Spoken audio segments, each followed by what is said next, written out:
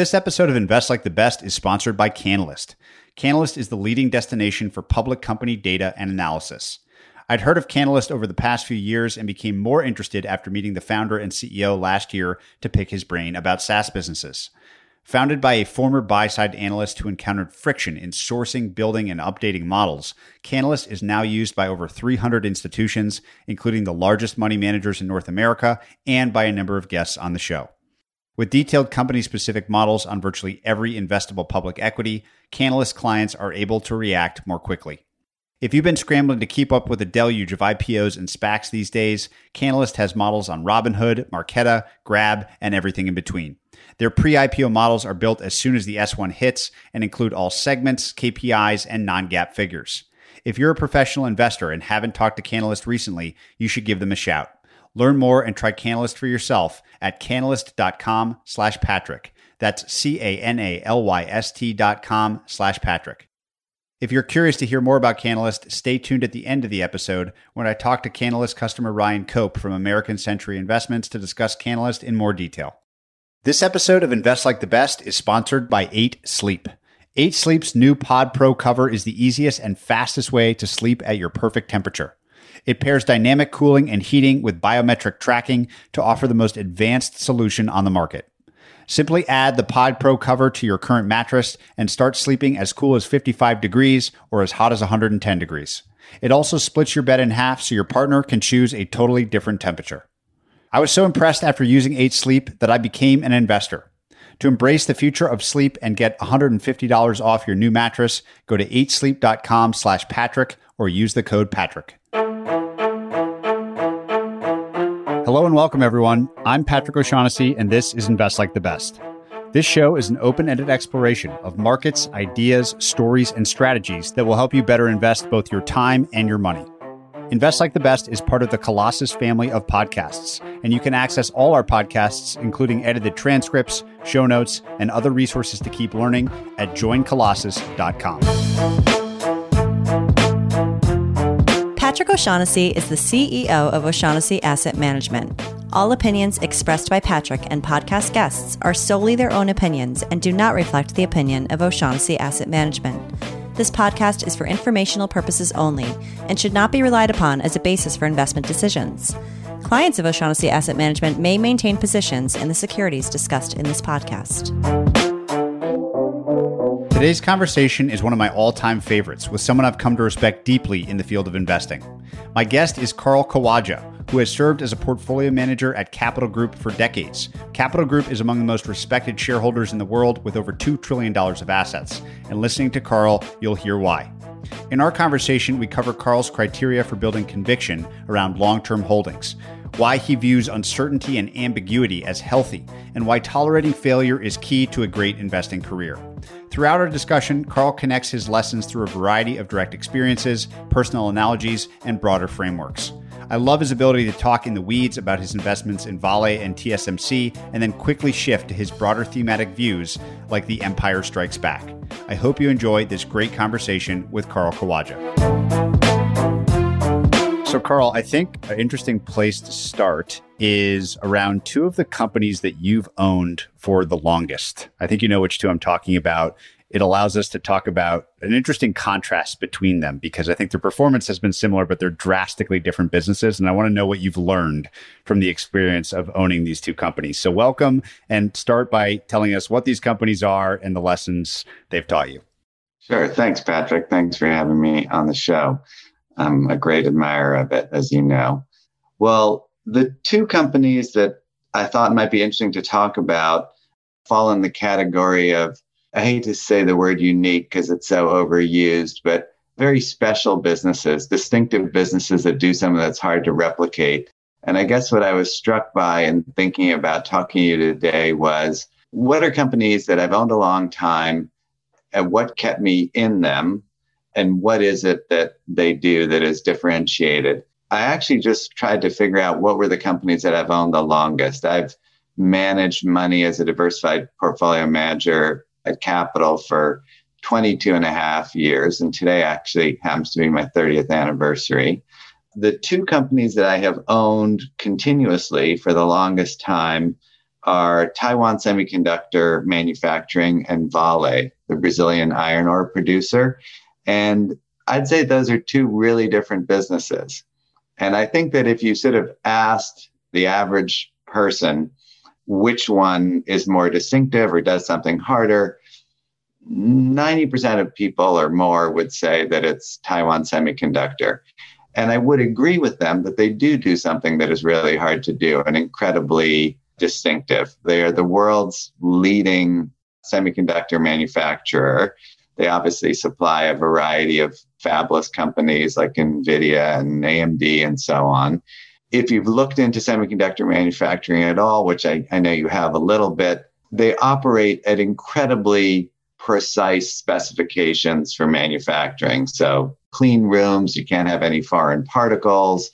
I believe this is true that the mirrors inside the ASML EUV machines are balanced to such precision that if one of the mirrors in one of those boxes were the size of the state of Germany, the eastern part of Germany would have to be within 1 millimeter of the western part of Germany. So just extraordinary. Those lasers, they shoot a laser through a drop of liquid tin and it shards into thinner beam of light and etches a line that is 3 nanometers wide. Really, really hard stuff to do, incredibly hard to do. And I guess one of the reasons that I've owned TSMC for a long time is that they do have a core competence at doing something that is so difficult like that. Although ironically, perhaps that is not the most difficult thing that TSMC does. And for me, the insight that I had about TSMC and the reason that I've owned it for a long time, or one of the things that has kept me in it, has been that TSMC is actually able to do something so difficult as that, but also at the same time to satisfy the needs of multiple customers. Intel obviously has formidable manufacturing expertise. IBM did, Samsung does, Global Foundries perhaps did. The Chinese government has thrown tens of billions into semiconductor manufacturing without much success. It's both kind of a brute force problem and a science problem, but also there's an element of art to it. There's an element of coordination across multiple vectors.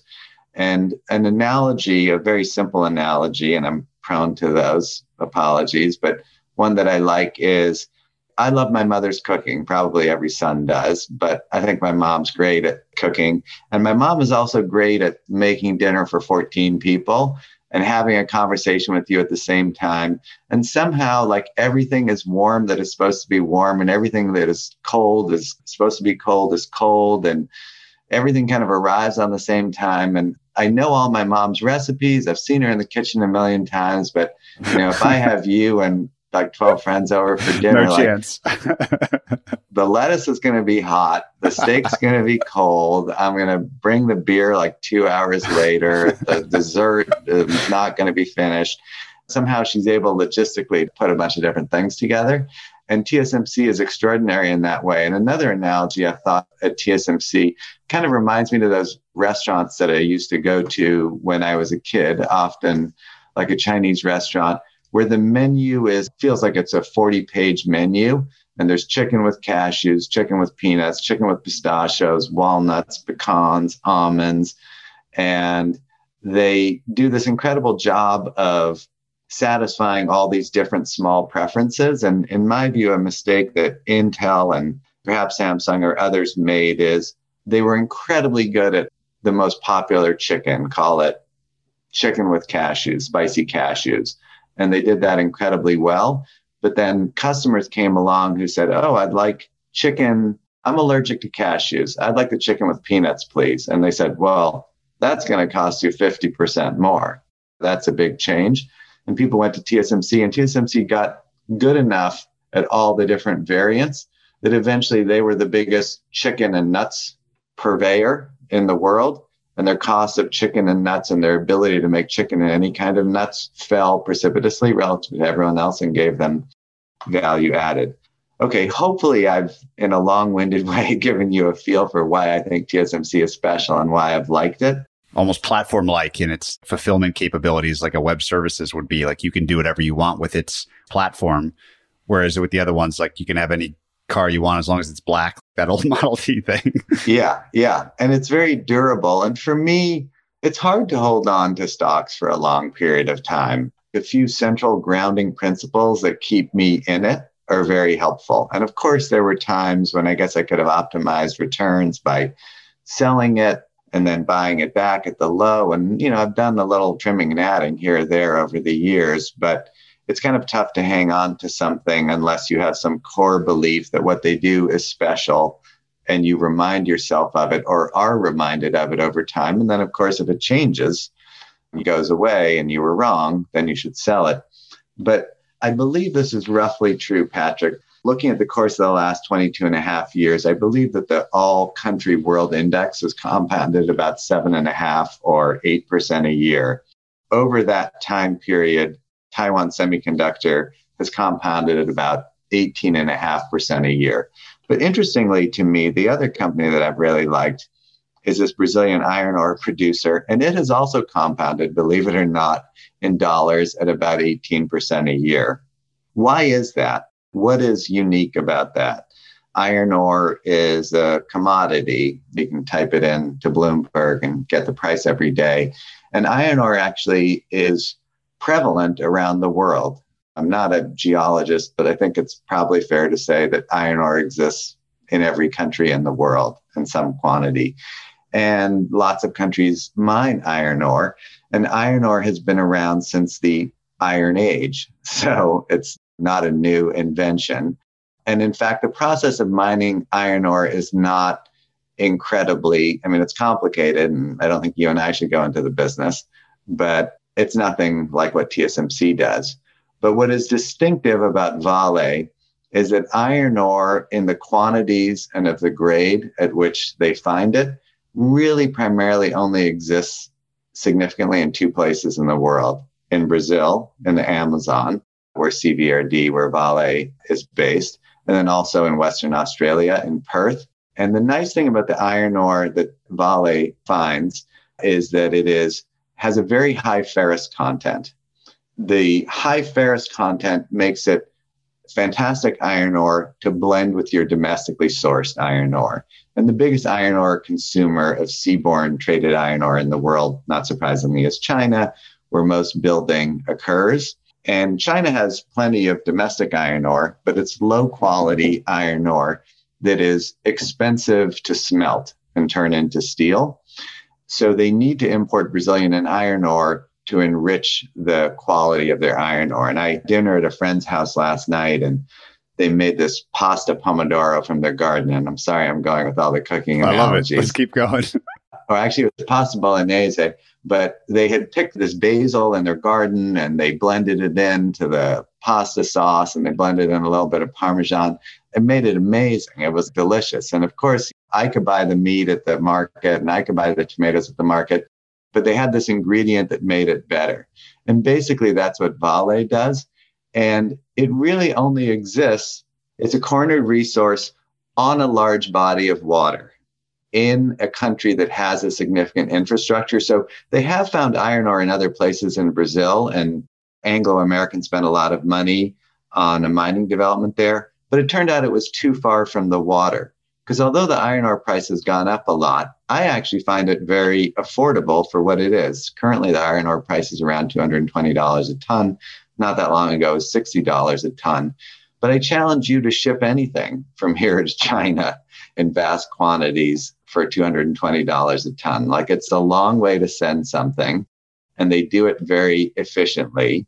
And then their own cost is obviously a fraction of that. So they're very profitable.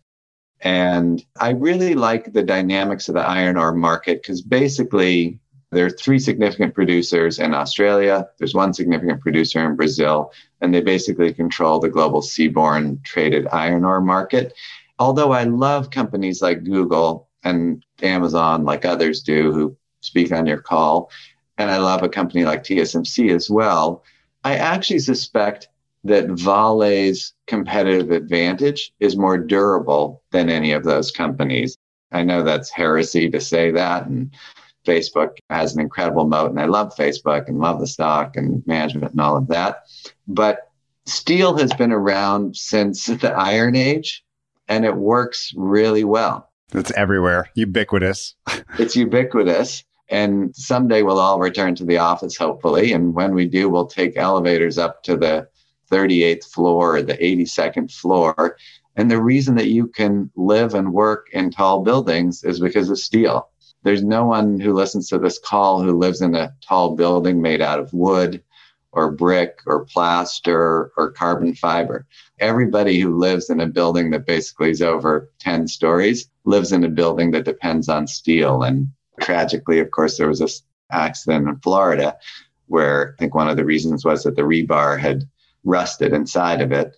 Steel makes so much of the world possible. It makes cars possible, planes possible, tall buildings possible, cities possible. It's been around a long time and nothing's come along to displace it. So I think the odds are very good that nothing will. Actually, I remember several years ago, I went to see Amazon, which is another company that, you know, Patrick, I like and admire a lot. I was at their new headquarters when they were actually just building the spheres. So I took a couple pictures, all the building that was going on for posterity. And of course, I loved Amazon, had a great meeting and was struck by it. But I also came back and I was like, look, Amazon's this incredibly cool company that is very virtual and e-commerce and the new age. And guess what they're buying a ton of? Steel. You know, yeah. If you think about these two companies, what they share in common is a distinctive competitive advantage. They're very different competitive advantages, but it's also one that you said you like to have a lever or two or a key variable or two in the businesses that you can keep checking in on to maintain your conviction. I think it's a good excuse to ask about that, finding those variables and just your investment style. More generally speaking, you gave me these three great ideas. I'd love to explore each of them in turn to summarize your investment style. Those three being echolocation, ambiguity, and simplicity. Maybe you could explain those three just as a window into the rest of the industries and trends that we'll explore in our conversation. Well, I'll start with simplicity. I find I do better as an investor in businesses that I understand. To be honest, sometimes I invest in businesses that I don't understand. I don't invest in them. I try to invest in businesses that I understand, but what I sometimes find is that I didn't understand them after the fact and something surprised me. But I like businesses that I understand, and I like it when I can explain to myself a couple of the key metrics of the company. And for what it's worth, when I meet analysts internally, and we have a very big research team here at Capital that I feel blessed to have access to, but also folks in the outside world, folks on the sell side and so on. I like it when people can kind of lay it out for me and say, for example, I was looking just coincidentally at another Brazilian company the other day. This is a soybean crush company called Bunge. Our analyst said to me, well, here's how you think about their business. He said, a bushel of soybeans weighs 60 pounds. And when you crush it, it produces 44 pounds of soybean meal and 11 pounds of soybean oil, and I think 4 pounds of hulls and a pound of waste or something like that. Hopefully that adds up to 60. Soybean oil sells for about 60 or 70 cents. Soybean meal, I think, goes for $450 a ton, and I think they're 2,000 pounds in a ton. So that's 22 cents or so, 23 cents a pound. And in my simple mind, I can say, okay, how much meal and oil does this produce? What is the revenue for that? What is the cost of a bushel of soybeans, which I think is 12 or 13 bucks, and then do the math and figure out how they make money. And so I like being able to explain to myself on a business, here are the simple metrics that drive it. So when I go visit them and they say, oh gosh, the price of soybean oil has fallen from 70 cents to 15 cents, it means something to me. And I kind of quickly do the math and understand it. And I also like understanding the math of why their product works for customers and why it is compelling to customers. And a good example for me like that in terms of simplicity, if I may state another one, would be Apple, which sadly I do not own anymore. But I bought I feel like our memory is always that we bought on the low day of the year in question. The reality is not quite that true. But I do remember buying Apple kind of around 2007, 2008, a few years after the iPhone had been introduced. I think the iPhone was introduced in 2005. And one of our analysts, a guy named Craig Beacock, who I work with, did this great work where, from memory, and my memory's a little foggy, but at the time, Apple was not recognizing all of the revenue of the iPhone up front because there was some concern that there'd be some cost of churn and replacement of the phones and so on. And they weren't quite sure how people would use it.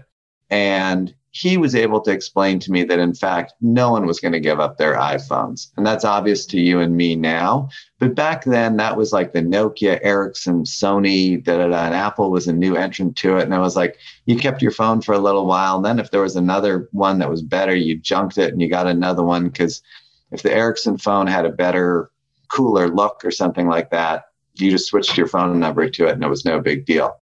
He was able to explain to me, gosh, this is a much better product for customers. People are going to get this and hang on to it and not give up on it. And they're going to put photos on it. And if you remember back then, I can't remember how many photos you could store in. Not many. 2008, but it was like 200 photos. And you're like, oh my God, who's ever going to take more photos than that? It's like, now we all come back from vacation and it's like there are 300 photos on it from the trip. So he was able to explain that to me and explain to me why I work for customers. And then another one of our analysts, a guy named Andre Murashanu, gave me this great insight where at the time, initially, the iPhone was only available on AT&T. It was not also available on Verizon because AT&T subsidized the phone a bit to get it in the hands of consumers. And people said, well, this is not that competitive a phone because AT&T needs to lose money to sell this phone, and they're only doing it because it's a hot phone and they're trying to get customers, but it's a bad business idea. And our analyst, Andre, said to me, well, the thing people are missing is people are buying voice plans with the phone, which is pretty much what most of us used phones for back then. He said, and they're also buying these data plans, and it turns out that they're texting a lot and they're downloading stuff. And I was like, oh, really? People are using phones for that? Turned out people are using phones for that a lot. And now, of course, we watch NBA playoff games on our phone. We watch Netflix on our phone. Phones became all about data and voice became a commodity. But he explained to me that actually it's a great deal for AT&T to be selling these phones because they are getting these very valuable data hungry users who will stay with them. The net present value of acquiring those customers is worth much more than the subsidy of getting them. I guess that's what I think about, Patrick, when I talk about simplicity of a business. Unit level understanding of what's going on. Unit level understanding of the economics, yeah. And also in my own head, how do I make money on the stock from here?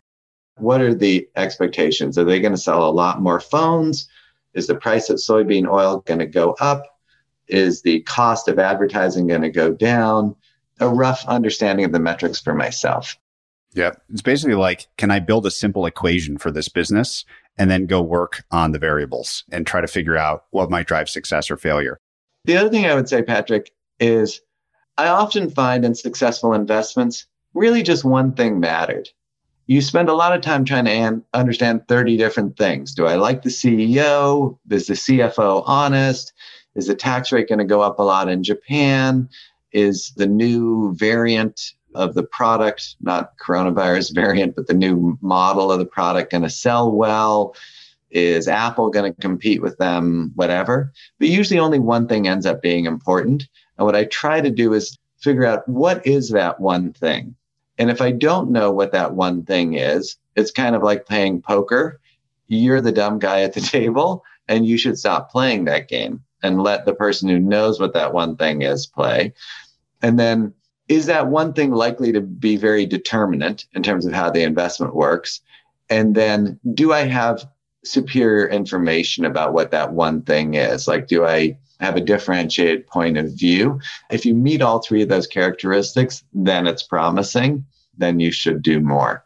Is there an example of the opposite where, and ideally it's with a business that people might recognize, where you did work to try to create this simplified equation and you just couldn't figure it out? Oh, all the time. Like I'd say that's the bulk of my time. The bulk of my time is going to meetings and seeing companies and exiting the meeting and saying, I have no idea. They might do great. And if so, Patrick O'Shaughnessy is going to own it and he's going to do well, but I will not. Another way I sometimes think about that math is, let's say that there are 2,000 or more working hours in the year. I sometimes think that really only, I hate to say it, but only like 2 or 3 hours were the good ones. The other 1,997 hours were looking around for the good hours. But when you find those good hours, and they're not hours, they're minutes or something like that, they're golden and they're amazing. And you're in a meeting and you have an insight, it just resonates with you. And I'll tell you an example of a conversation I had like that, not even a meeting. This is a secondhand conversation. But I remember speaking to a Japanese bank analyst in the early 2000s, and he was at Goldman. His name was David Atkinson, and he'd been asked by Hank Paulson to be a translator of a meeting that Goldman had with Mitsubishi UFJ. And it was at a time when the big Japanese money center banks were in crisis and in fundraising mode. This is an unusual position to find themselves in because, generally speaking, credit quality in Japan had been good. Obviously, there's been huge asset inflation leading into that, and they have very low cost of deposits. But nonetheless, they all found themselves capital short. MUFJ and Goldman had a long partnership stretching back to a predecessor company like in the early 1980s. And Hank Paulson, who I didn't have the good fortune to know, but had a great reputation, was in Japan to see whether investing in MUFJ would be of interest to Goldman, or partnering with them a little bit and giving them an equity infusion of about $1 billion or something like that. And I remember talking to David Atkinson about the meeting. And I said, how was the meeting? And he said, well, it was a very interesting meeting in one respect, which was that Japanese company meetings, and I lived and worked in Japan for capital. And he said it was a very interesting meeting because the chairman of, I think it was the chairman of MUFJ or a senior official there, said to Hank Paulson, we're very honored to have you visit us. Thank you so much for coming. We've had this long and distinguished relationship that matters very much to us over and above money. And so before you make this investment with us, I think I have to warn you that we may fail to succeed as a firm. That wasn't news to the market. Stock was down a ton. Everyone knew they needed to raise money or not make it. He wasn't really telling him something new. But in the context of company meetings that I have had, and hundreds, if not more than 1,000 of them in Japan over the years, meeting a Japanese CEO and having them say to me, be careful, you might not want to invest in our company because you might lose all your money because we might go bankrupt. That is kind of equivalent to an American company saying, the world is on fire. We are exploding. We're being hit by a meteor from outer space. And we are going to do everything we can to avoid that eventuality and try to do well. I heard that, and honestly, it made me want to run out and buy all the Japanese banks, subject to due diligence and meeting them and understanding the math. It was something that really made me think. I feel like I spend my year rooting through haystacks, looking for like thin little golden needles that point me one way or the other. And sometimes it's something that a company said. I get an insight about the product, or I think about the math a little bit differently than other people. And you realize that the total addressable market is really 10 times bigger than you thought and not the size that everyone else thinks. I actually had an insight like that.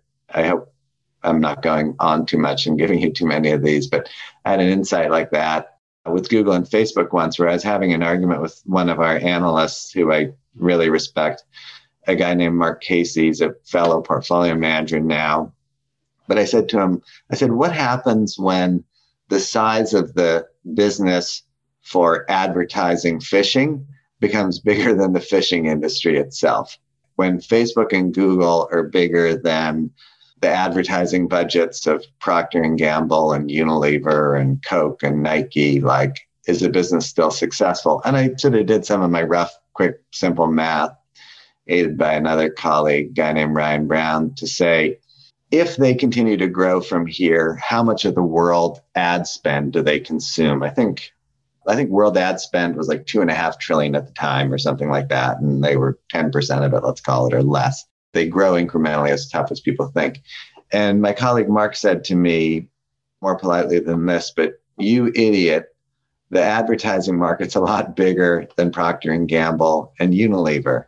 The advertising market is the local pizzeria around the corner that now gets one incremental customer by reminding you that they've got a special tonight or something like that, or they're bundling cheese sticks with it, and all those other merchants who have arrived in the giant ecosystem.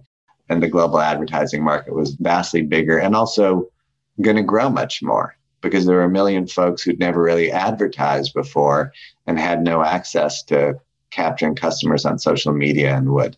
So will you tell me which makes more sense first, echolocation or ambiguity? You choose. We'll do both. I think I could sort of bundle them together in a way. I have been at this same firm for 30 years. One of the reasons for that, of course, is that I enjoy it so much. I'm so grateful to the firm, but also I really think it helps me to be at a place like this. And I guess what I mean about echolocation is that a colleague of mine, Martin Romo, made up this term, and he said, you're like a bat, basically, that runs around the cave kind of shrieking, and which is not totally far from the truth about the way I am in the office sometimes, kind of shrieking out ideas and kind of hearing how it sounds when the sound comes back to me and like finding my way through the cave. If the sound really hits me here, like I realize I got to go a little bit left or a little bit right. Often I will have a investment idea, and some of them are totally wrong. For a while, I really liked merchant power generators and Calpine and Miranda. And for a while, it was very right and then terribly, terribly wrong. But I sort of tried to convince a bunch of other people that these are great ideas at the firm. People came back to me with really good reasoned arguments about why I was misguided and wrong and stupid. And it kind of saved me a little bit from myself. I got this feedback and I wasn't able to convince them.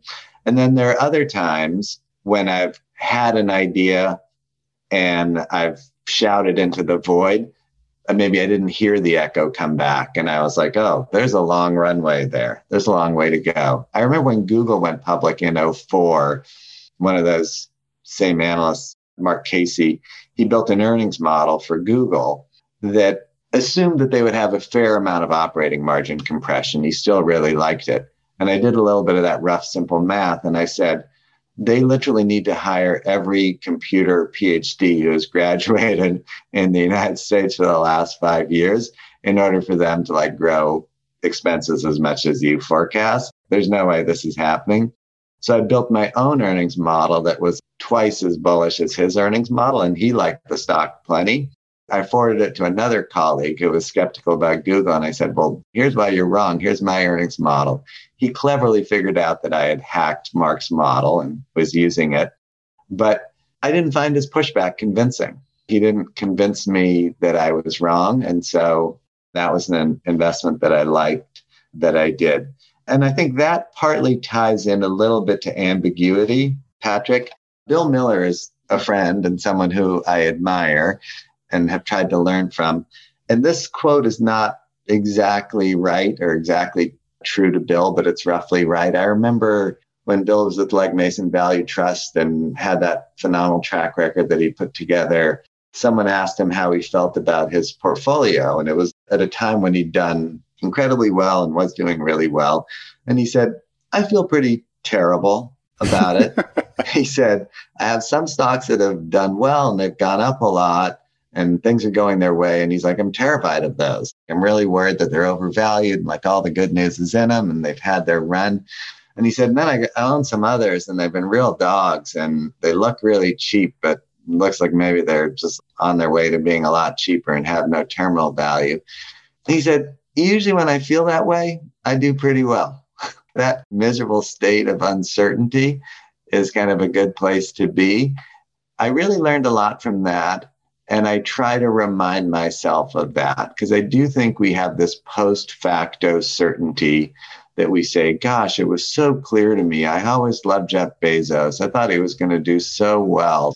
I remember the Amazon converts in 2001. I think they yielded 13%. You can look back on that and be like, well, I tried to buy every one I could then. And in fact, I do remember buying them then. And frankly, the only reason I bought them then is some other colleague of mine said to me, like, you idiot, you use Amazon all the time. Stock's down a bunch. They have this convert that yields 13%. Like, how can you not buy a little bit? And it's important to remember that when you did these things, you weren't quite certain. And it took a long time to develop certainty in them. And it's good, even with things that you like, to maintain a little bit of that uncertainty too. Because sometimes you start really loving the things that have done well and convincing yourself that they have a huge moat and that the CEO is great and so on. And then you blind yourself. So for me, that ambiguity and uncertainty is an important part of my own investment process, but supplemented by other folks here. What do you think is harder, buying well or holding? I think it partly depends on your personality.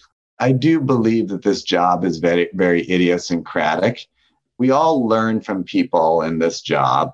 I learned from you. And I'm not just saying this because I'm on your podcast, but I love listening to the podcast. I know lots of other folks who do. And I learned from your questions and I learned from the folks who speak. I'm informed by it. But my grandmother used to say, like, to thine own self be true. And she ran a small general store and was a successful entrepreneur. And I feel like I learned a lot from her. And I do think you kind of need to bring, this is like a trendy comment for anyone who has kids in school, but you need to bring your whole self to it. But you sort of need to bring the things that make Patrick O'Shaughnessy, like in your case, your love of the woods and love of Whitman, to your investing process, because that makes you distinctive.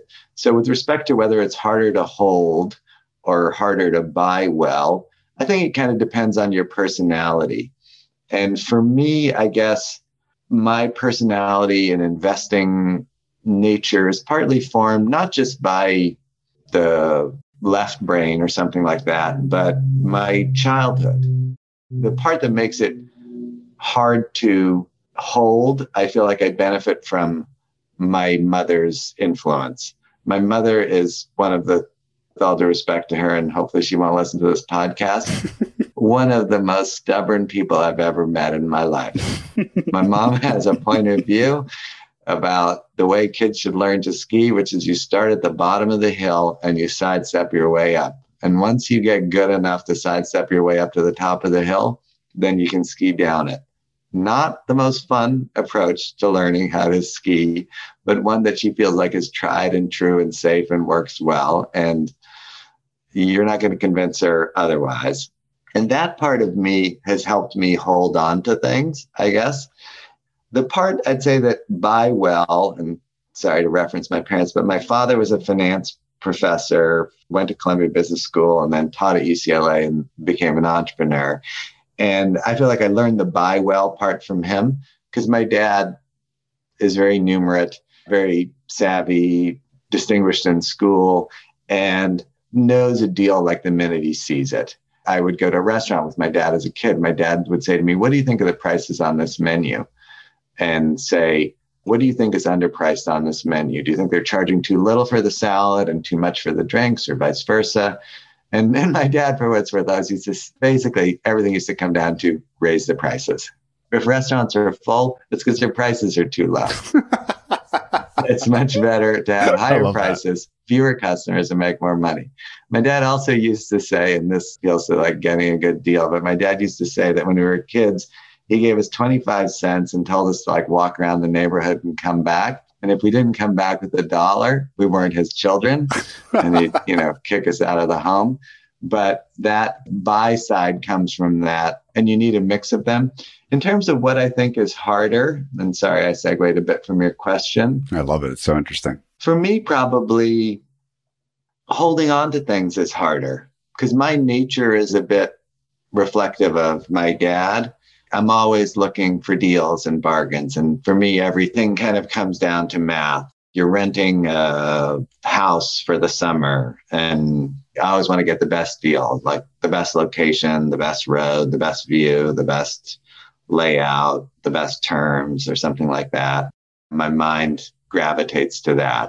I'm sure you're the same way, Patrick, but you want to build a spreadsheet, an algorithm, and like search Airbnb and find the best thing and like, yay, you won. And sometimes it's like, you won. And it's like short-term gratification. It's like social media or something. When really what you should have done was buy the house. So you enjoy it over the years. Yeah. And hold on to it, which is the kind of thing my mom would do. My mom would be like, oh, that's a nice place. Buy that and go there every summer and you'll have a really happy life. Whereas my dad and I more, oh, well, there's that other place 3 blocks down. It's like a little bit closer to the beach. Doesn't that look interesting this summer? You mentioned Capital a few times. It's such an interesting firm that I think relative to its size, it's done a very good job of being a quiet giant of sorts. You mentioned this idea of this river rafting analogy and the history of Capital Group, which itself is just an incredible business history. Could you just say a few words about the firm, this analogy you reference, and why it's such an interesting place? I'd love to. I joined Capital in 1991 out of business school.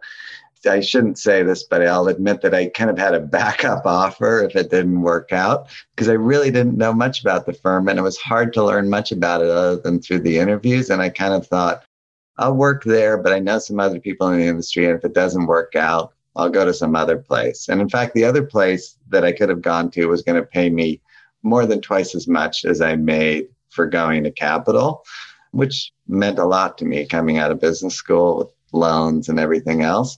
But 30 years later, I'm still here. So I'm the lucky one, overwhelmingly, to still be here.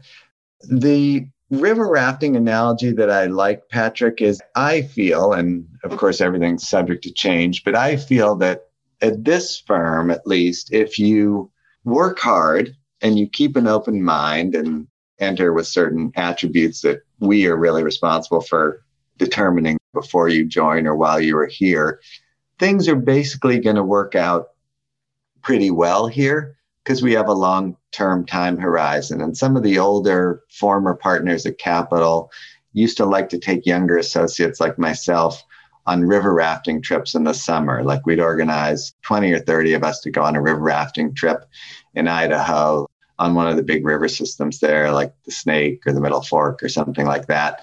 And if you've ever been on these river rafting trips, first of all, they're a ton of fun and I'd highly recommend them. Second of all, I'd say they're like a little scarier than you might think. There are some rapids, there's some kind of waterfalls, people fall out of the raft, the water moves quickly, it's cold. And what I say to people when they join at Capital is that the river rafting analogy is very apt because you don't know what part of the river you got in at. You don't know where you dropped in on the river. And you might have dropped in right before the rapids. And if you did drop in right before the rapids, the odds that you're going to drop your oar or fall out of the boat are high. And you want to be in a boat where there are 7 other people who've done it before and who are digging with their oars and pulling, who importantly are going to go downriver and pull you out of if you fell out of the boat and put you back in. And sooner or later, you will hit clear water. Like you will hit a long, smooth stretch of clear water and you will make your bones. And sometimes you joined in January of 2008 and you went into the global financial crisis, which you and I remember was scary. And you're a new analyst who just graduated from Harvard or Stanford, or Columbia, or wherever it is. And oh my God, you're in the rapids and you're going over this waterfall and people are falling out of the boat, especially you. And it's really important to be at a firm that has a long time horizon so that you kind of have time to figure it out. I think a lot of people aren't smart enough or perspicacious enough to figure it out on day one. And we have very long time horizons here. So this firm really was started in the 1930s by the Lovelace family. And this is roughly true, but the legend goes that the original Mr. Lovelace, John Lovelace, he was working in Detroit at a stock brokerage firm as a partner. and he got nervous about the frothiness in the market, and he took his money out. I think he took half of his money out in 1929. And then by the end of 1929, the other half wasn't really there, but the half that you took out was very valuable to have taken out. He moved to Los Angeles, which was obviously farsighted. He started Capital. I believe that we acquired Investment Company of America, which was like an early mutual fund, basically, in either 1931 or 1933. And then he ran the firm for 26 years without making money. So he was a SaaS pioneer before SaaS existed. But he ran the business with a very long-term time horizon that is still true to the way that the firm is managed today. So we try to invest with a long-term time horizon. So the TSMCs or Amazons or Vales, we try to own with a long time horizon. We try to manage money for people who we encourage to have long-term time horizons. And then we try to take long time horizons with people too. So there are folks here who've started as analysts and frankly had terrible results. And we've waited 5 years, 6 years, 7 years to sort of see whether they were in fact bad. If you covered US financials in the beginning of 2008, it was hard to look smart at the end of 2008. And you certainly owned one of them. It was terrible. So we give that time. And also sometimes the best thing we like to say that happens internally is when you lose money right off the bat. It's a great mind focuser to be unsuccessful. And especially in this current hiring environment, I see so many resumes from leading business schools. These candidates, they haven't made a mistake their whole lives, and not much has gone wrong. As you and I well know, when you invest, lots goes wrong. All the time. Yeah. You look so stupid. It's so embarrassing. And some people can't cognitively process that well. And they should go do another job. Like, I don't know whether management consulting has lots of failure, but those people seem really smart to me and seem to do well. Like, maybe go do that job. Go do some other thing where if you work hard and are smart, you're going to either win a lot or win a little, but basically you're going to win every day. But you shouldn't do this job unless you're willing to experience a lot of failure and have it be really galling. In my experience, the best investors here, I had a former colleague who used to say that he'd had more one-way bungee jumps than anyone else at Capital. And he was arguably the best investor I ever saw here. Like, I think he made that point on purpose. I mean, he did it to be self-effacing, but I think he was also saying, hey, if you want to do well like I have, you need to be able to tolerate doing terribly. One thing that really makes you distinct in all the conversations we've had is, you've already talked about it today, this fascination with how stuff works, like systems behind an outcome. I think the first time we talked, you walked me through like how a wind turbine asset works, like in this crazy amount of detail, and that you just enjoy that sort of thing. With that in mind, I'm really interested in this idea you have of the Empire Strikes Back. Can you describe what potential, I'll call it, market theme that you've been thinking about more recently? Yeah, I mean, sometimes I think it's helpful to have an idea in your mind of things to go out and find more of. I can't imagine there's anyone who comes to your call who doesn't say that they haven't learned a lot from reading Warren Buffett. I remember that I read this thing about Nebraska Furniture Mart years ago in one of the Buffett annuals where he said, Mrs. Blumpkin, he said that he was so stupid because when he met her, he forgot to ask her if there were any more like her at home. And turned out that her cousins or something like that were the Borsheims. And then he bought Borsheims. That worked out well. Sometimes I like find a family that I like, the Blumpkins per se, but and see, like, do you have like a daughter at home that my son could marry? Right. You know? And for me right now, one idea I've been thinking about is this idea of the Empire Strikes Back, which is, what is the extent to which existing incumbent companies, the empire, can reinvent themselves to respond to the companies that are disrupting them and doing well? So I feel like Amazon famously for a long time killed Target. Target, in fact, was briefly Amazon's partner. With all due respect to the management of Target, I was always blown away that they partnered with Amazon to sell their products, to represent their store online through Amazon.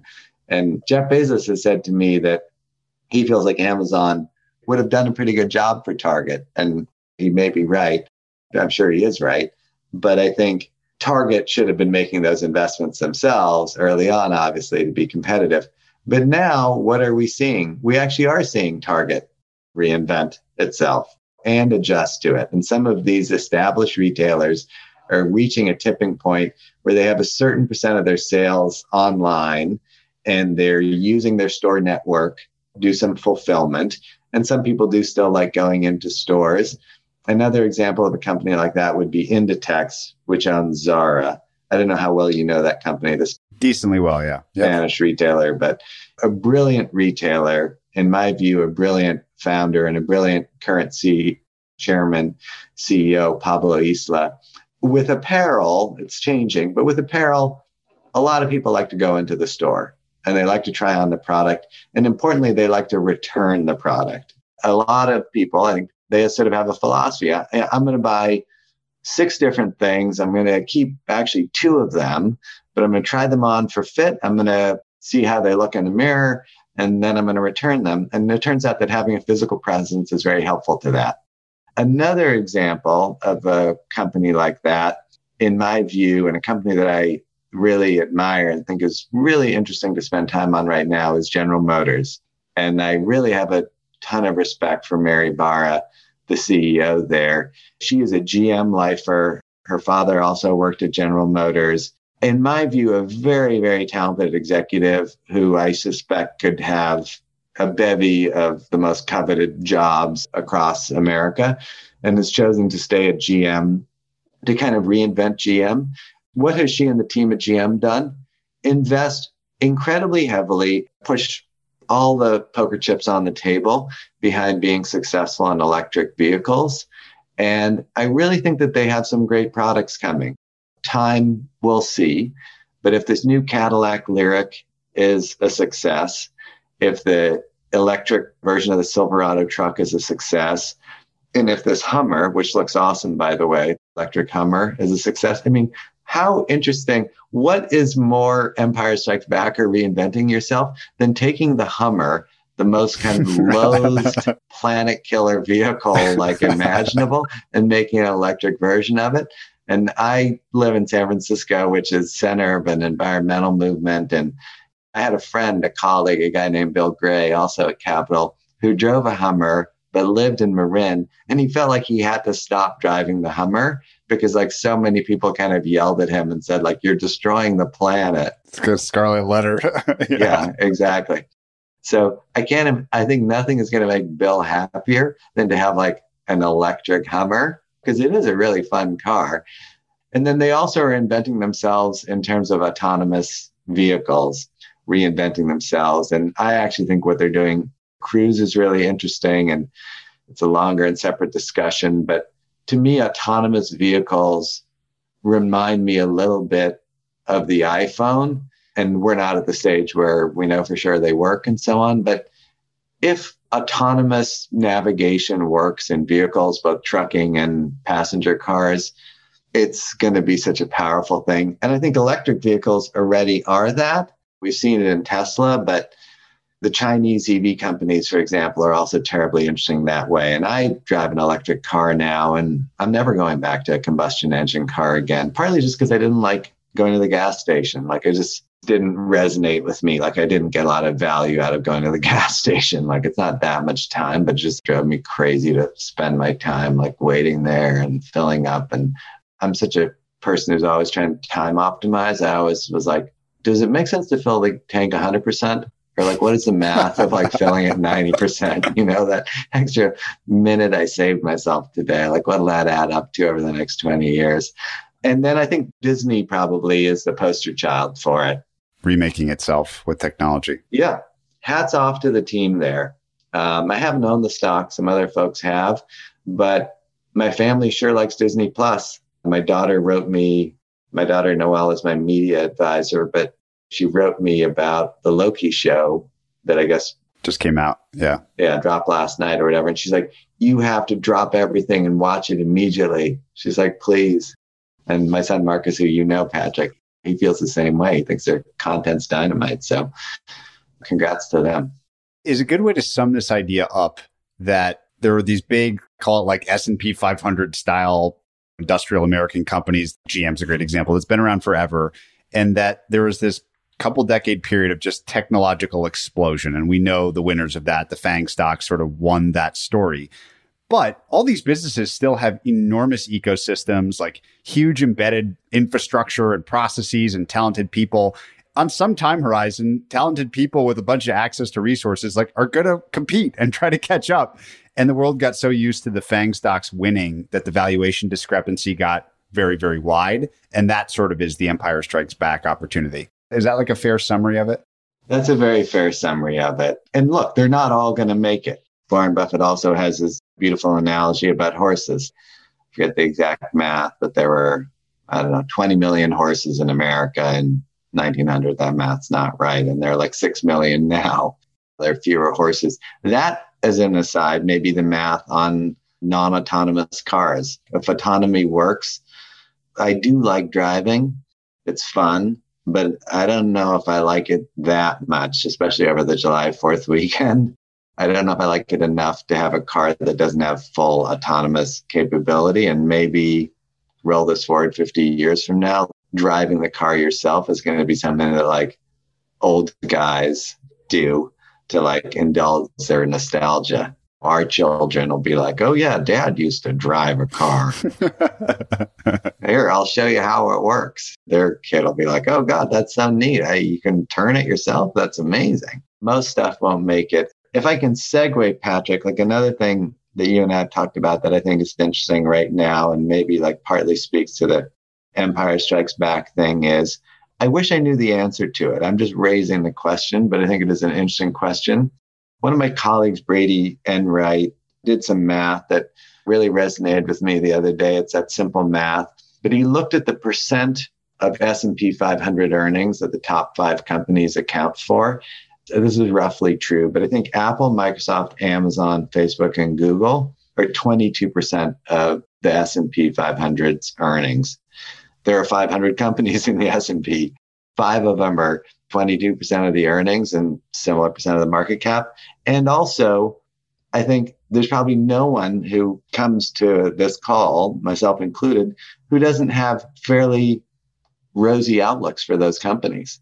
Like, I think the consensus is they're all going to grow 15% a year. You know, Microsoft's a 20% grower. Amazon's a 20% grower. Facebook has so much monetization left, yada, yada, yada.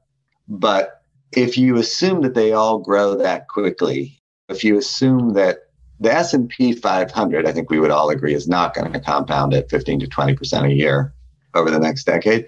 But if these companies do, not only are they 22% of S&P 500 earnings now, but they're going to be 75% of S&P 500 earnings.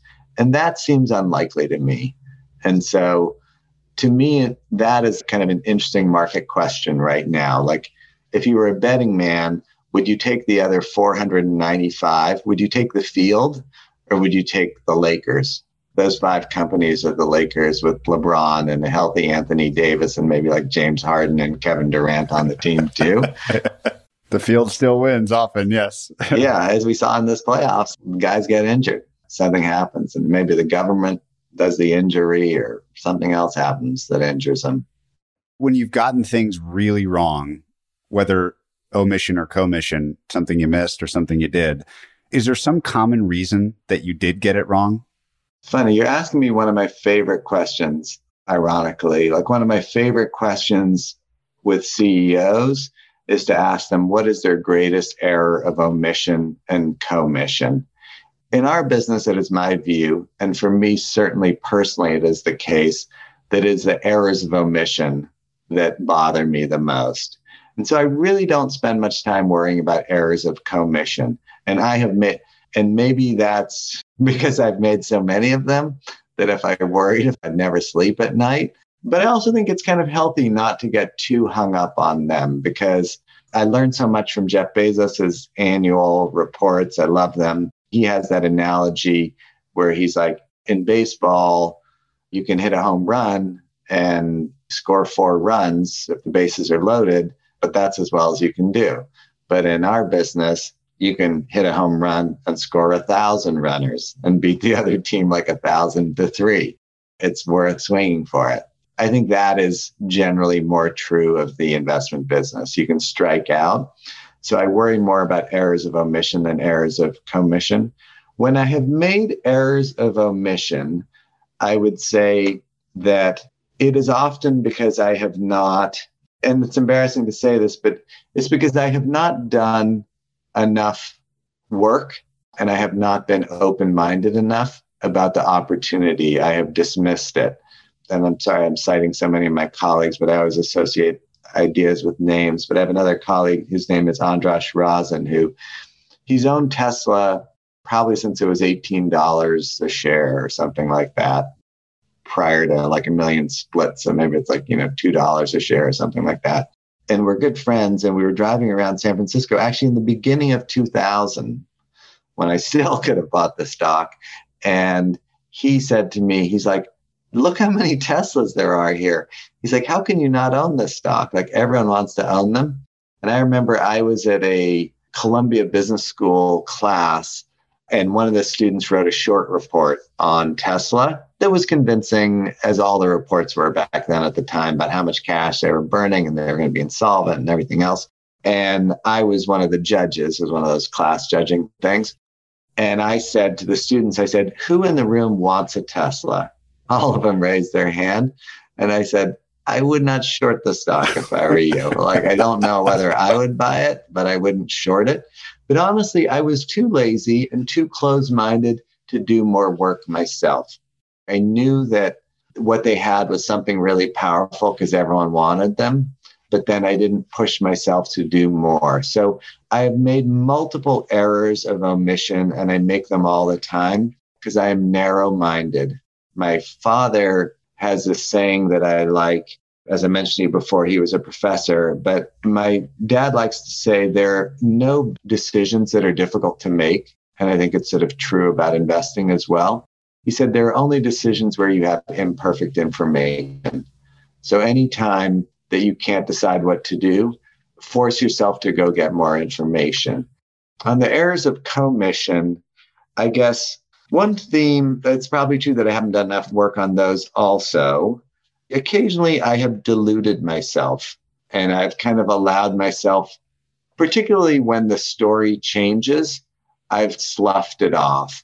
There was a CEO who I really liked, and then he got a job at another company that seemed really good. So he left and he went to go work at that place. And I didn't sell the stock because I was like, well, I still like the business a lot. And he did get this other offer. Like, I generally think when a CEO has a good job and is doing a good job at a firm that he likes and he leaves, he has written you a letter saying to sell the stock and you should read the letter. And there's always some fancy reason. This happened or that happened, but there's nothing more fun than running a company that's doing great and doing a great job of it. With room to run. With room to run. And when she leaves and goes to some other place or retires to Bermuda, sell the stock because they know something that you don't, or at the very least, quadruple the amount of work you do on it to see if you're certain about it. I have a couple of questions on, maybe they're a little bit funny for a conversation on investing, but I know they're influences or things that have impressed you or made an impression on you that I'd love to share with people. The first is the impression made by the poet Rilke. Well, I do love Rilke. I know that you sometimes ask people what their favorite things are to read, and I feel like people have all these very scholarly things. I love Michael Maupassant, who's on his show, for example. And as an aside, I think everyone should read every single thing that Michael writes. But that having said, and as much as I love Michael, I doubt that some of his wisdom will have the staying power of Letters to a Young Poet. And I have learned a lot from reading Rilke. And one of my favorite Rilke quotes gave me a softball because I know you like this one too. But he says, perhaps all the dragons in our lives are princesses who are only waiting to see us just once act with beauty and courage. I love the idea that dragons or princesses. And I think we often look at things that are problems in our life, think that they're so daunting when really they're opportunities. And I don't mean to be Pollyanna. And of course, some problems are problems. But like in my own case, I had cancer 10 years ago now, 10 years ago this summer, and totally fine now, luckily. But that was a problem. That was a dragon. I was scared. And initially, we didn't know what source of the cancer was and didn't know the trajectory of it. And it turned out I was very lucky and it worked out well. But it's been a princess for me, or a prince, depending on your gender. But it has been something wonderful. I got involved in cancer research. I got to know several scientists. Some of those scientists became some of my best friends. I joined the board of the hospital in San Francisco. Other people started to view me as a cancer resource or someone who they would call if they had a question or knew something. I ended up investing in a few companies related to oncology, and that worked out well from a work perspective. It ended up being something great. And Patrick, I know you are such a prolific reader, and I enjoy going to Investors Field Guide and just reading your summary of work that you've read. But I think some of those fundamental truths that you learn from reading outside of work, of course, read Warren Buffett, of course, read Michael Mauboussin. I'm going to give a shout out to Henry Ellenbogen, who I guess in a way a competitor of mine, but really a friend. Now has his own firm, Durable, but I thought he wrote wonderfully in his annual reports when he was at New Horizons. Of course, read all that, but read the other things too that reflect on you. Because honestly, when things are really uncertain and I don't know, let's say you own a bunch of Amazon and something bad happens and the stock's down a bunch, it's not your DCF model that's going to keep you in it. It's going to be something that Walt Whitman said struck you as a fundamental piece of wisdom that you hung on to. And another quote that I think that I like is from Antoine de Saint-Exupéry, but he says, if you want to build a ship, don't drum up people to collect wood and don't assign them tasks, but rather teach them to long for the endless immensity of the sea. I think sometimes and great leaders do that. They teach people to want certain things. And we all think of our parents when we think of people who we learned from. But I remember when I was a kid, my father luckily has had financial success in his life, but initially we didn't, or in the beginning. And we used to drive around these nice neighborhoods and look at nice houses all the time. And my dad used to like to do that on the weekend. And these were houses that it seemed like we could not have afforded in our wildest dreams. And they're vastly beyond our reach. And my dad said, I like driving around and looking at these houses because it motivates me to figure out how I can afford to live in one of them someday. And he sort of believed, teach people to want certain things and then let them figure out how to get there. So teach your children to want to be ethical, want to be hardworking, want to be good dads and partners and brothers and stuff like that. And then let them figure out their path to it. And I think some great CEOs do that too, which is why I sometimes think I'm sad sometimes when people don't take the time to write annual reports. And I'm so grateful to CEOs who write annual reports in their own words, because I really think that a lot of the folks at the company like a good annual report. They read it and they're like, oh, wait, that's who I want to be. Jeff at Amazon has done so many brilliant things, but in some ways he is also led by his own phenomenal example, his own incredible attention to detail, his own rigor for things. And I think other folks at Amazon, I have a brother who worked at Amazon, they kind of say, I kind of want to be like that too. I mean, of course, everyone would like to be worth $200 billion, but people also want to be hardworking and bold and creative and gratitor ferocitum and all that. I think Jeff, right time to mention it, given the changes at Amazon, is an artist in a way. Maybe it sounds silly to say the business is art, but in many ways it is. And he's a hell of an artist. And a lot of that in business, as you point out, is leading by example. And I think of your mom with the 14 people, somehow making it happen seamlessly. It reminds me again of something you mentioned in our very first conversation, which was the work of Brunello Cucinelli. Again, this is maybe small scale. I think you also mentioned Diana Vreeland. Some of these examples of just what I would call quality I'd love you to tell those kind of the angle here, because I think it's a nice place to start to wind down. Brunello Cucinelli is an entrepreneur and a business person who I really respect. Probably many people on this call have heard of his clothes. They're high-end clothes for men and women sold through their own chain of stores, but also in Bergdorf's or Neiman Marcus or something like that. They have a certain cachet with people. Brunello is a remarkable individual himself, though. He's from Solomeo in Umbria, in Italy. He still lives in Solomeo, and all of the products that Brunello Cucinelli sells are manufactured in Solomeo. And he has a very distinctive philosophy about a humane approach to business. So he thinks that businesses should be integrated into society and make society better. And he's a very charitable person. And he has rebuilt Solomeo, this medieval village, and made it totally beautiful and sponsors art festivals and tries to encourage other people to do that.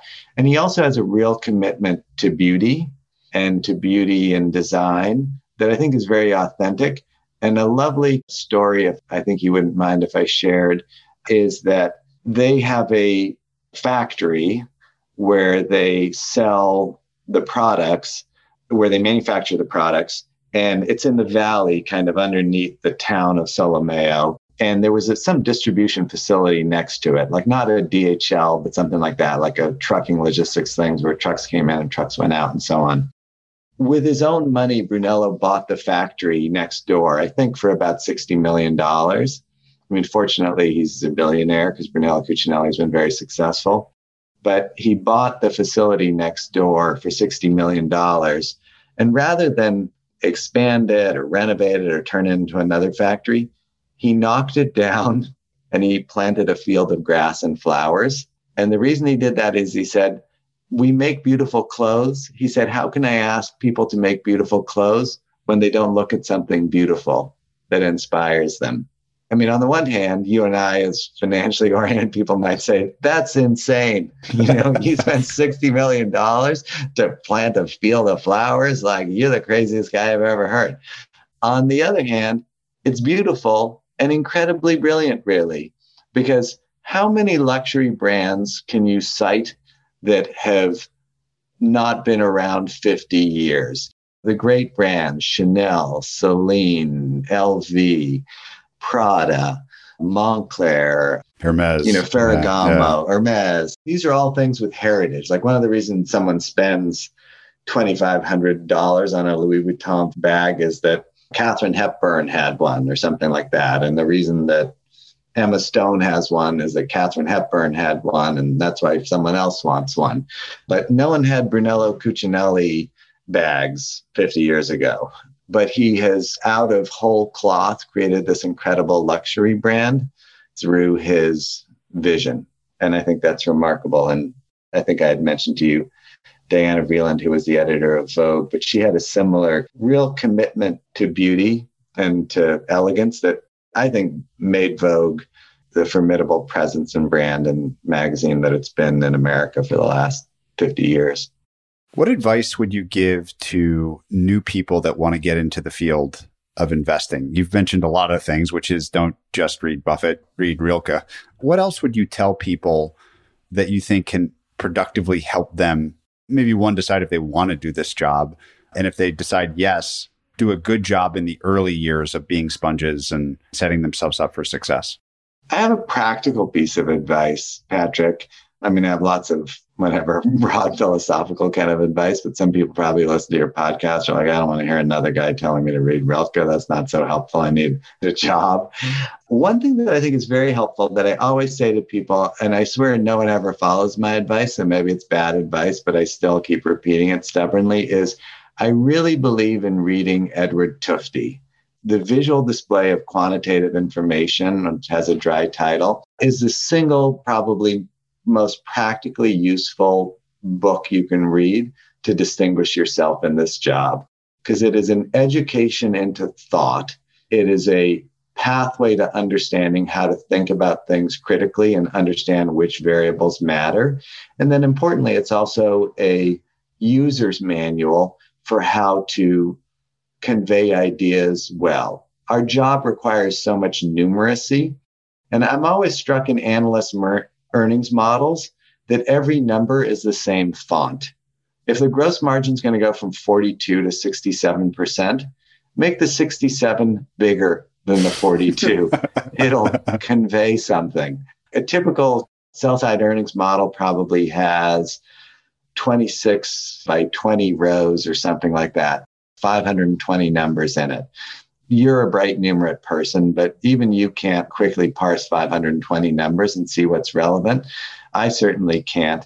It would be helpful if the font sizes or the script were different that like pointed your attention to things. And that's the kind of thing that you learn from Edward Tufte. And frankly, if you really studied his book, and he has several of them, but giving him a free plug here, but order the quantitative display, the visual display of quantitative information. It's a delightful book for one thing, and it's so useful for thinking. So that would be some of my advice for people coming into the business. I love it. I think it's the first Tufte recommendation on the show. It's an incredible book. We hand it out because we're quants. And if you don't use smart presentation of information, like it's just so hard to get anything across in our business. I love that book. Yeah. Do you know the Space Shuttle Challenger Tufte story? No. Edward Tufte looked at the data when the Challenger so tragically exploded. As you may remember, everyone, did these inquiries, and Richard Feynman pointed out that it was the O-rings that were the problem. But I guess the night before the launch, this is roughly true, the scientists at Morton Thiokol, who built a rocket, sent 13 pages of data to NASA and said, hey, we really don't think you should launch tomorrow. And I guess in NASA's defense, apparently everyone writes them in the last week and says, don't launch tomorrow, because everyone gets nervous that they made a mistake and they kind of need to go ahead with it. But I guess they looked at the 13 pages of data and they're like, we're not convinced we're going ahead with it. And as you know, it was a cold morning. The O-ring, which separated the two chambers, shrunk in the cold, and it allowed gas from one chamber to leak into the other, which ignited in the air and caused it to tragically crash. But Edward Tufte took those 13 pages of data and he put them in one graph. And the graph had the size of the rocket, the year, the launch of the rocket, where it happened. He basically condensed all of the information into one graph. And included in that graph was the temperature.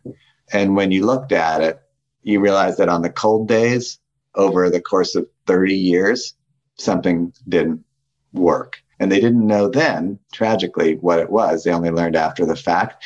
All you needed to do was look at that, and you were like, oh my God, it's going to be cold tomorrow. It's going to be under 62 degrees on launch day. We should not do this. And sometimes investing's like that. If it's under 62 degrees on launch day, don't buy the stock.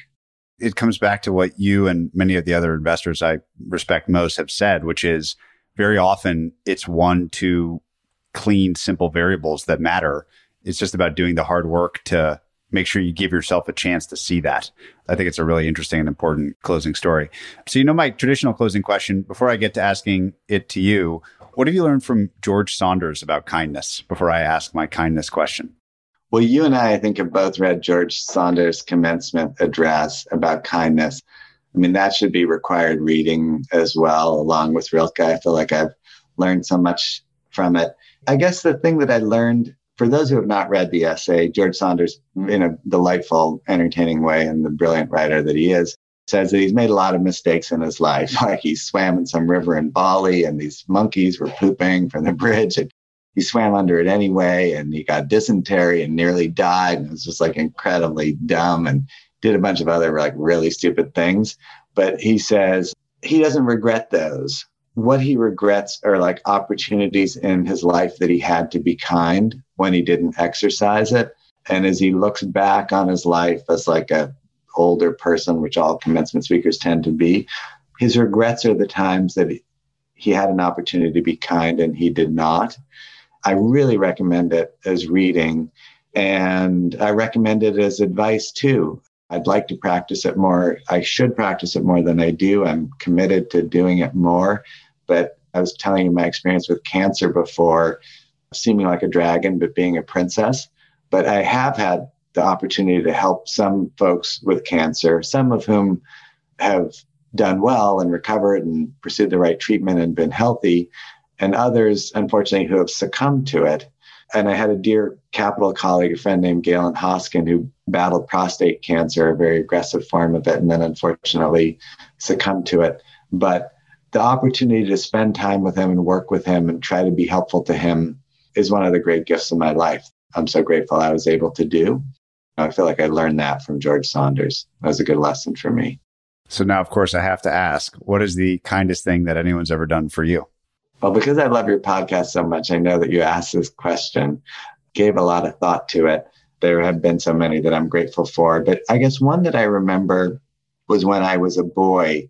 I had a neurological condition. I had fallen as a little baby and I cracked my skull and had a brain injury. And it caused me to be on anti-seizure medication. I used to be on this medication. Now I think people take something called Keppra, and there are lots of, and the whole field of seizure treatment has improved amazingly over the course of the last 50 years, which is totally great for the patients.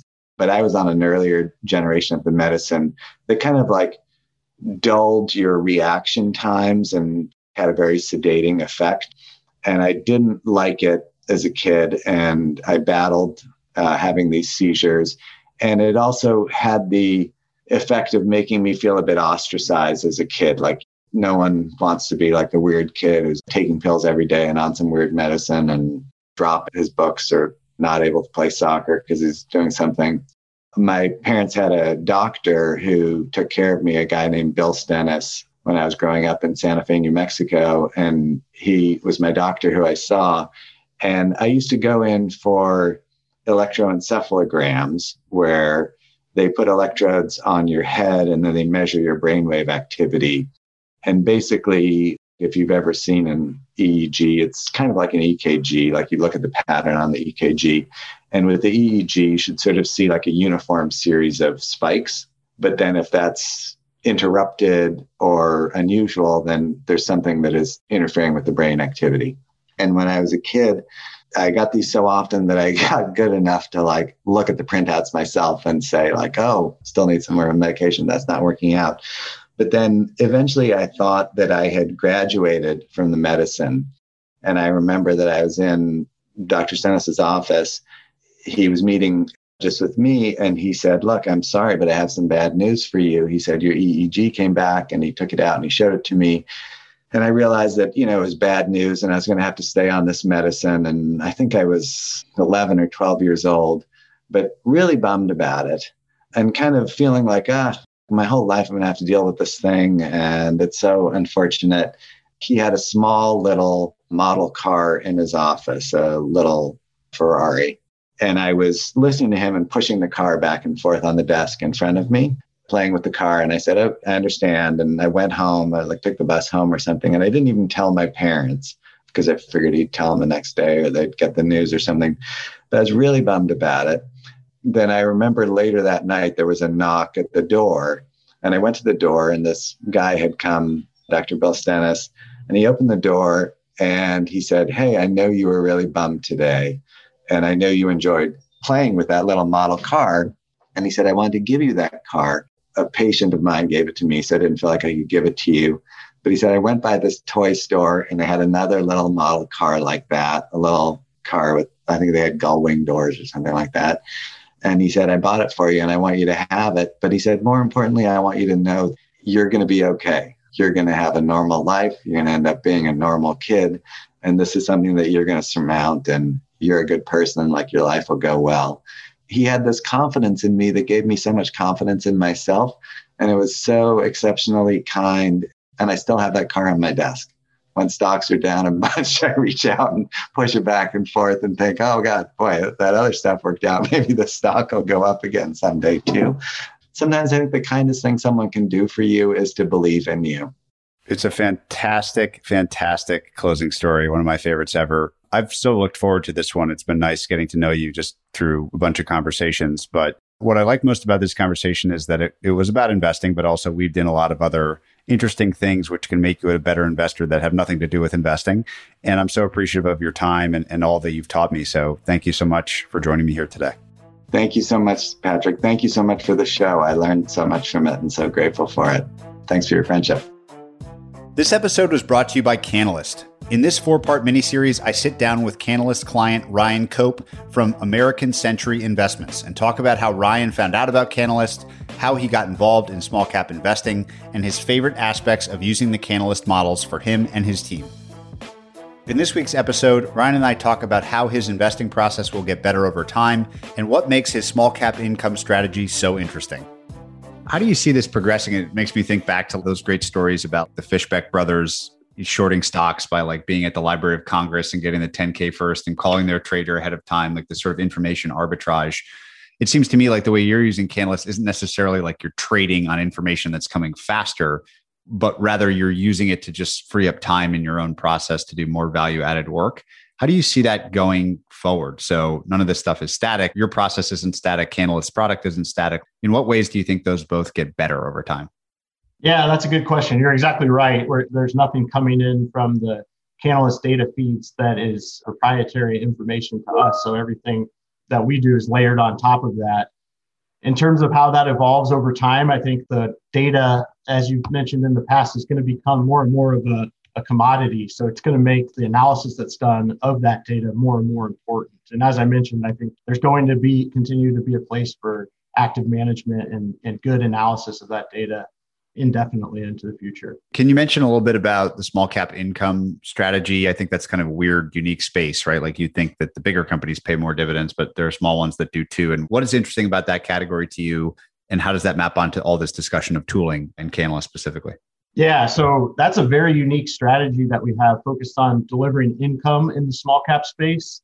Small caps actually have a few huge advantages relative to large caps for income purposes. So first is diversification. So we have totally different sector exposures than you'd expect from a large cap equity income product. Second is a bigger universe of dividend paying companies. So there's over 1,800 small cap companies who pay a dividend compared to about 380 in the S&P 500.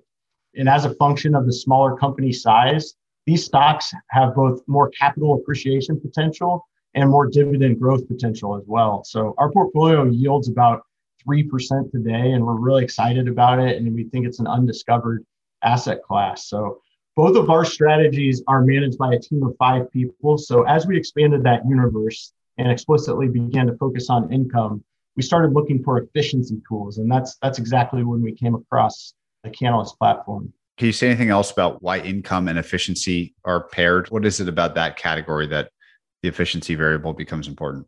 Well, it was really just expanding our universe of coverage. But for instance, an example of something that we do different in that small cap income process is that we really stress test the dividends for each of these companies. And so that's something that Canalist allows us to do extremely easily and uniformly across the entire portfolio. If you enjoyed this episode, check out joincolossus.com. There you'll find every episode of this podcast complete with transcripts, show notes, and resources to keep learning. You can also sign up for our newsletter, Colossus Weekly, where we condense episodes to the big ideas, quotations, and more, as well as share the best content we find on the internet every week.